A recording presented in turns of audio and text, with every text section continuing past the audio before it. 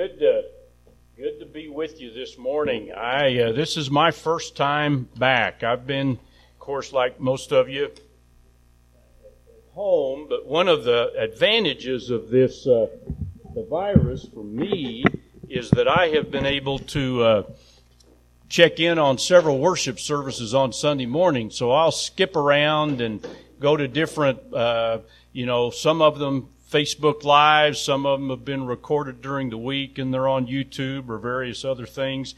And I've really enjoyed that, but I was telling Pastor Willis a few minutes ago that and Mallory that it kind of gotten to the place where I would skip around to 8 or 10 or 12 worship services on a Sunday morning, and Sunday afternoon I'd just be blah. I would just, and I really wouldn't get fed with any of them because I was so anxious to see, well, I wonder what this church is doing, or I wonder what they're doing.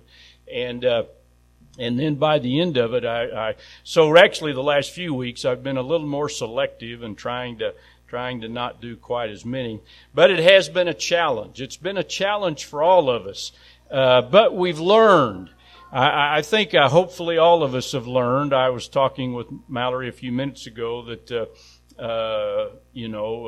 I've, like many of you, I've got Zoom fatigue, I think. I've just been Zoomed to death. But I've learned how to do it, and I've got an account, and I've been doing Zoom with pastors every week, and having guys, quite a few guys, in fact, check in as much as anything to see what other churches are doing and how other pastors are handling it. And a lot of other things happening online. And again, this is kind of a funny story, but yet it's an indication of how we can learn through this. We were probably, this has been several weeks ago, we were a few weeks into the quarantine, when my wife Robbie was actually, our bedroom faces the main street, and she's got a couple of chairs there by the window where she does her quiet time and does a lot of reading and even other things. So one morning, pretty early, she was looking out the window as she was just reading and doing several things in the chair, and 2 doors up, we've got a wonderful neighborhood, but 2 doors up, she all at once saw the neighbor's wife the neighbor wife comes storming out of the house and just go marching down the street. She was getting out of that house and getting away. And, we didn't know what happened, but there was obviously some tension in the house. Well, just a few minutes later, out the front door runs the husband, and he cuts through the neighborhood, through 2 houses right across the street, obviously to meet her, and then, a few minutes later, they come walking back together. Well, we've noticed that, the last week or so, they're out, and I'd seen him ride a bike before, but I'd never seen her ride a bike in the neighborhood. But every morning, about the time Robbie and I are walking, they're riding a bike together in the neighborhood. So whatever tension was going on, they've kind of taken another step, probably in communication, to help avoid that. Well, I think we all know, we've all had a little of that, but the key is to learn from it. And my hope and prayer is that we all can learn, our churches can learn. I've been amazed at how well our churches have done during this time. Is the American Filipino Church meeting again? Have you all started to meet again, Pastor Orley? Today, you're going to meet today. Okay, great. Very, very good. By the way, are you still doing photography? Okay. With the association, I thought about that. I thought, my goodness, we wanted to get with you and have you do photography for us at the association. We need to get back with you as things clear up on this. But, I want to share a message with you this morning that I hope will be an encouragement for each of us during these challenging days, not only with this COVID-19, but with this other tragedy and this other stuff that's happening in our culture right now related to race relations and the African American community and police or authorities. But before I do that, let's bow for a word of prayer. Let's just trust these moments to the Lord. Father, I thank you for the privilege of gathering with this wonderful family of faith, with the Liberty family, and just praying for them and for Pastor Willis as they continue to navigate these challenging days and figure out how best to do church, and even basic things like when to restart Bible study and what to do otherwise ministry-wise and gatherings, and how to use it as an opportunity to reach others and minister to people at this time. So just bless them and guide them as they move forward in your grace. And thank you for this church and its rich history and its kingdom missions heart and work. I pray for them as they get ready for their 175th anniversary, that it would truly be a celebration, a time of thanksgiving. Guide us in your grace. Open your word to us, Lord. In Jesus' name, amen. I invite you we're going to look at a couple of verses to begin with, but the first one is Psalm 19, verse 1. Psalm 19, verse 1. Which says, "The heavens declare the glory of God, the skies proclaim the work of his hands." And then if you'll turn with me over to Isaiah chapter 45.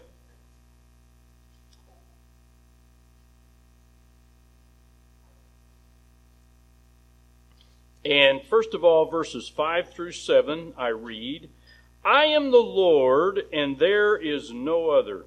Apart from me, there is no God. I will strengthen you, though you have not acknowledged me, so that from the rising of the sun to the place of its setting, men may know there is none besides me. I am the Lord, and there is no other. I form the light and create darkness. I bring prosperity and create disaster. I, the Lord, do all things." And then skip down to verse 12. I love this verse. It says, "It is I who made the earth and created mankind upon it. My own hand stretched out the heavens. I marshaled their starry hosts." The question I want us to consider, well, there's two questions this morning, but the first one I want us to consider is, how big is God? During these challenging, kind of crazy days in which we live, our attention can be pulled, our focus can be pulled to look at the problems that are before us. How big is God?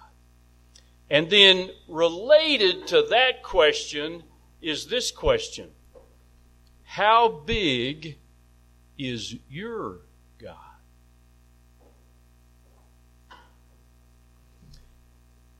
Is your God big enough to where he knows everything in the world, but yet you sometimes wonder if he even is aware of what's going on in your life? Is your God big enough to where you believe he controls world events, but sometimes you wonder if he's paying attention to what's happening to you and really cares about answering your prayers?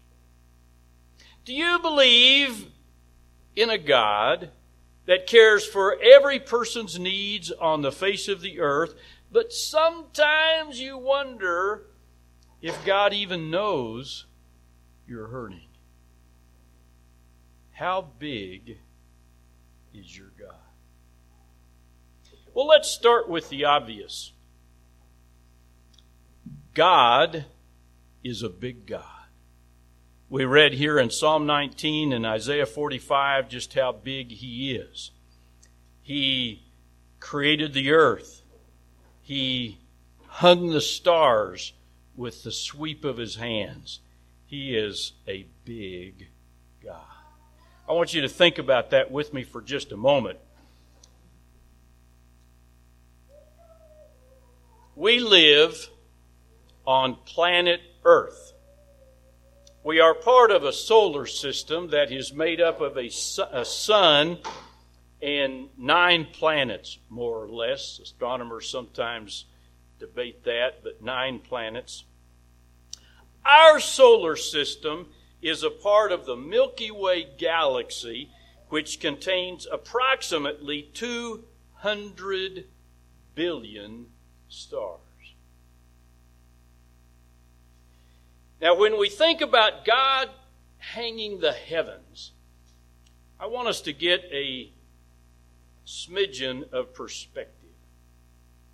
Do you know how distance is measured in space? How we measure distance in space?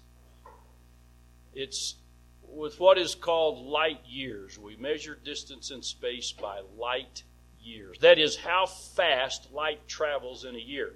When the first person arrived at church this morning and they flipped on the lights, the light emanated or traveled out of the light fixture at light speed. And light travels 186,000 miles a second. 186,000 miles a second. So if you want to know how far light travels in 1 year, you just multiply 186,000 times 60 seconds. That's how far it travels in a minute, times 60 minutes. That's how far it travels in an hour, times 24 to get a day, times 365 to get a year. That's how far light travels in a year. Now, from where we stand, Liberty Baptist Church, Greene County, Missouri, United States of America, planet Earth, to the middle of our Milky Way galaxy, the middle of our galaxy is 30,000 light years.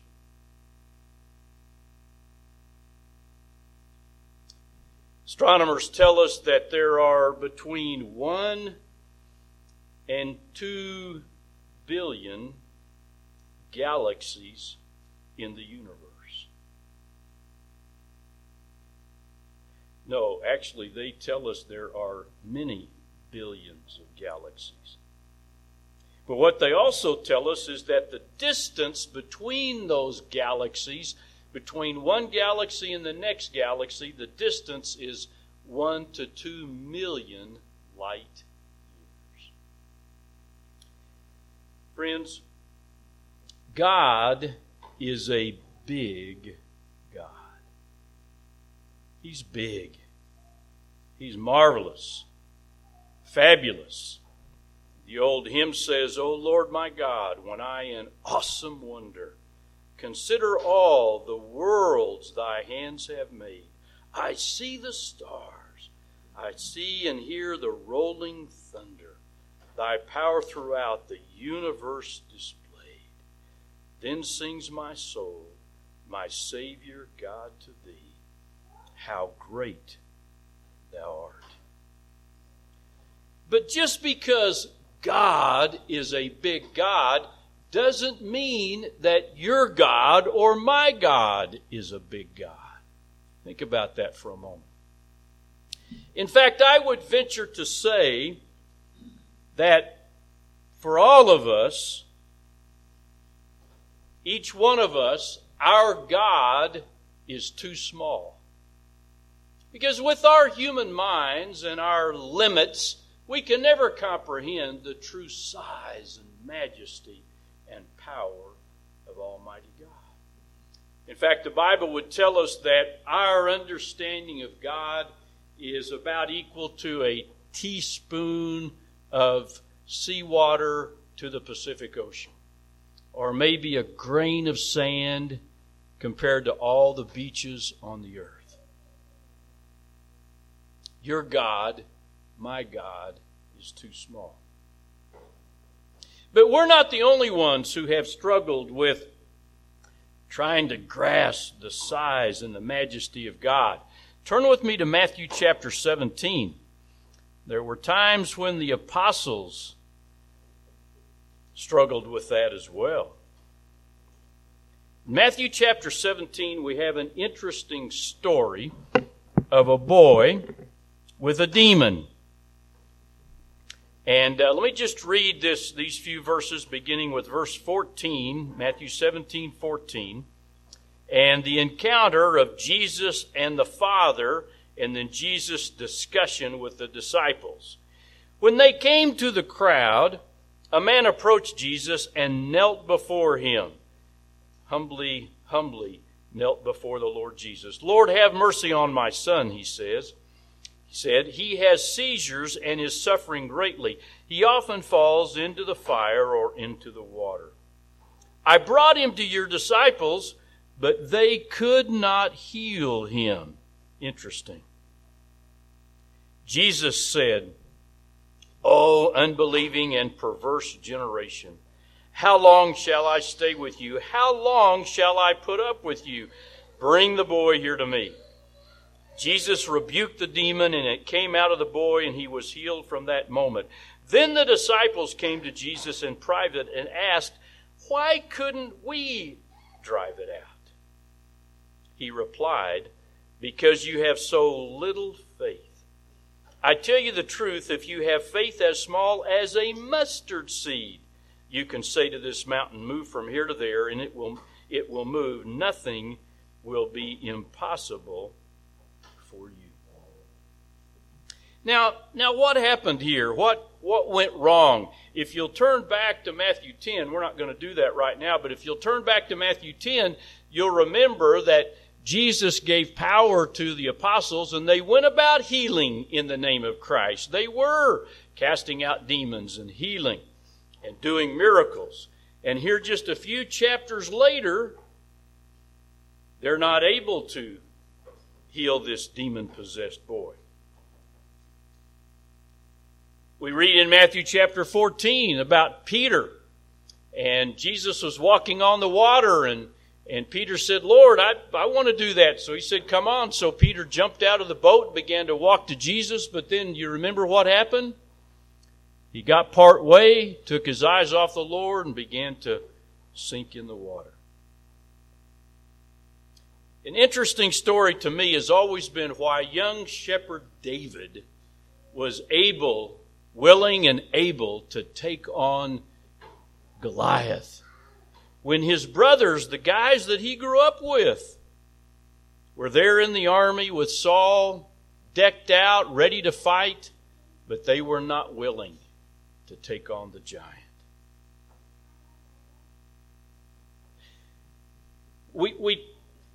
I think that we get caught up in thinking about faith as the issue. People talk about, well, she just has a weak faith, or, I just don't have, or they don't have enough faith. I wish I had her faith. Every church has some folks in the church, and they say, boy, I wish I had their faith. But, in reality, that's not the problem. The problem with that little lady in the church that seems to have more faith than you, that's not the issue. The reality is she may not have a lick of more faith than you do. She just has a bigger God than you do. That's the lesson of the mustard seed.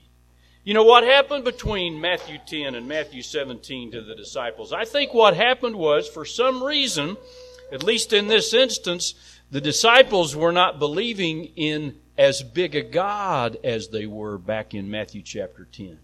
And so instead of having their focus on the Lord, they were focused on the problem. Same with Peter. When he jumped out of that boat, as long as he kept his eyes on the Lord Jesus, he walked on the water. As soon as he began to look at his problem instead of the Lord, he began to sink. And so you see, the problem is not our faith. Our struggles are not because of a lack of faith. It says all you need is a mustard seed-sized faith.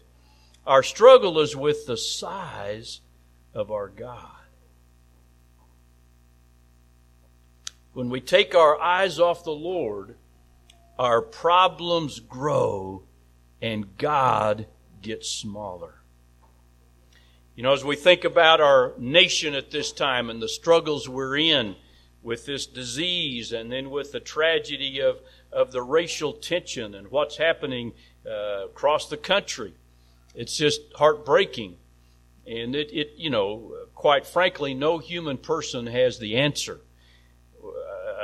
One piece of the answer is to understand that we are all sinners.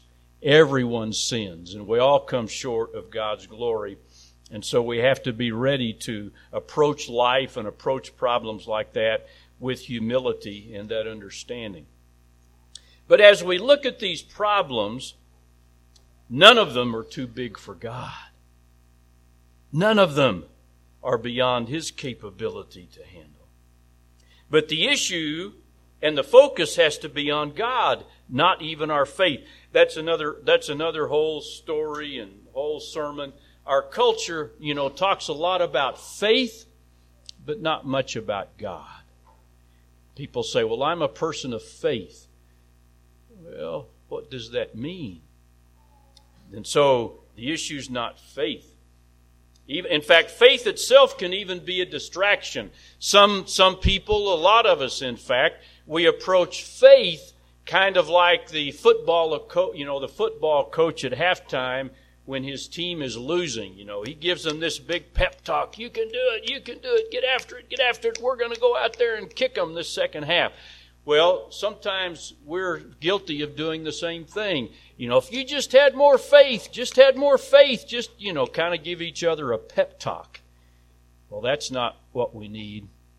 What we need is to take our focus off our problems and put our focus on the Lord.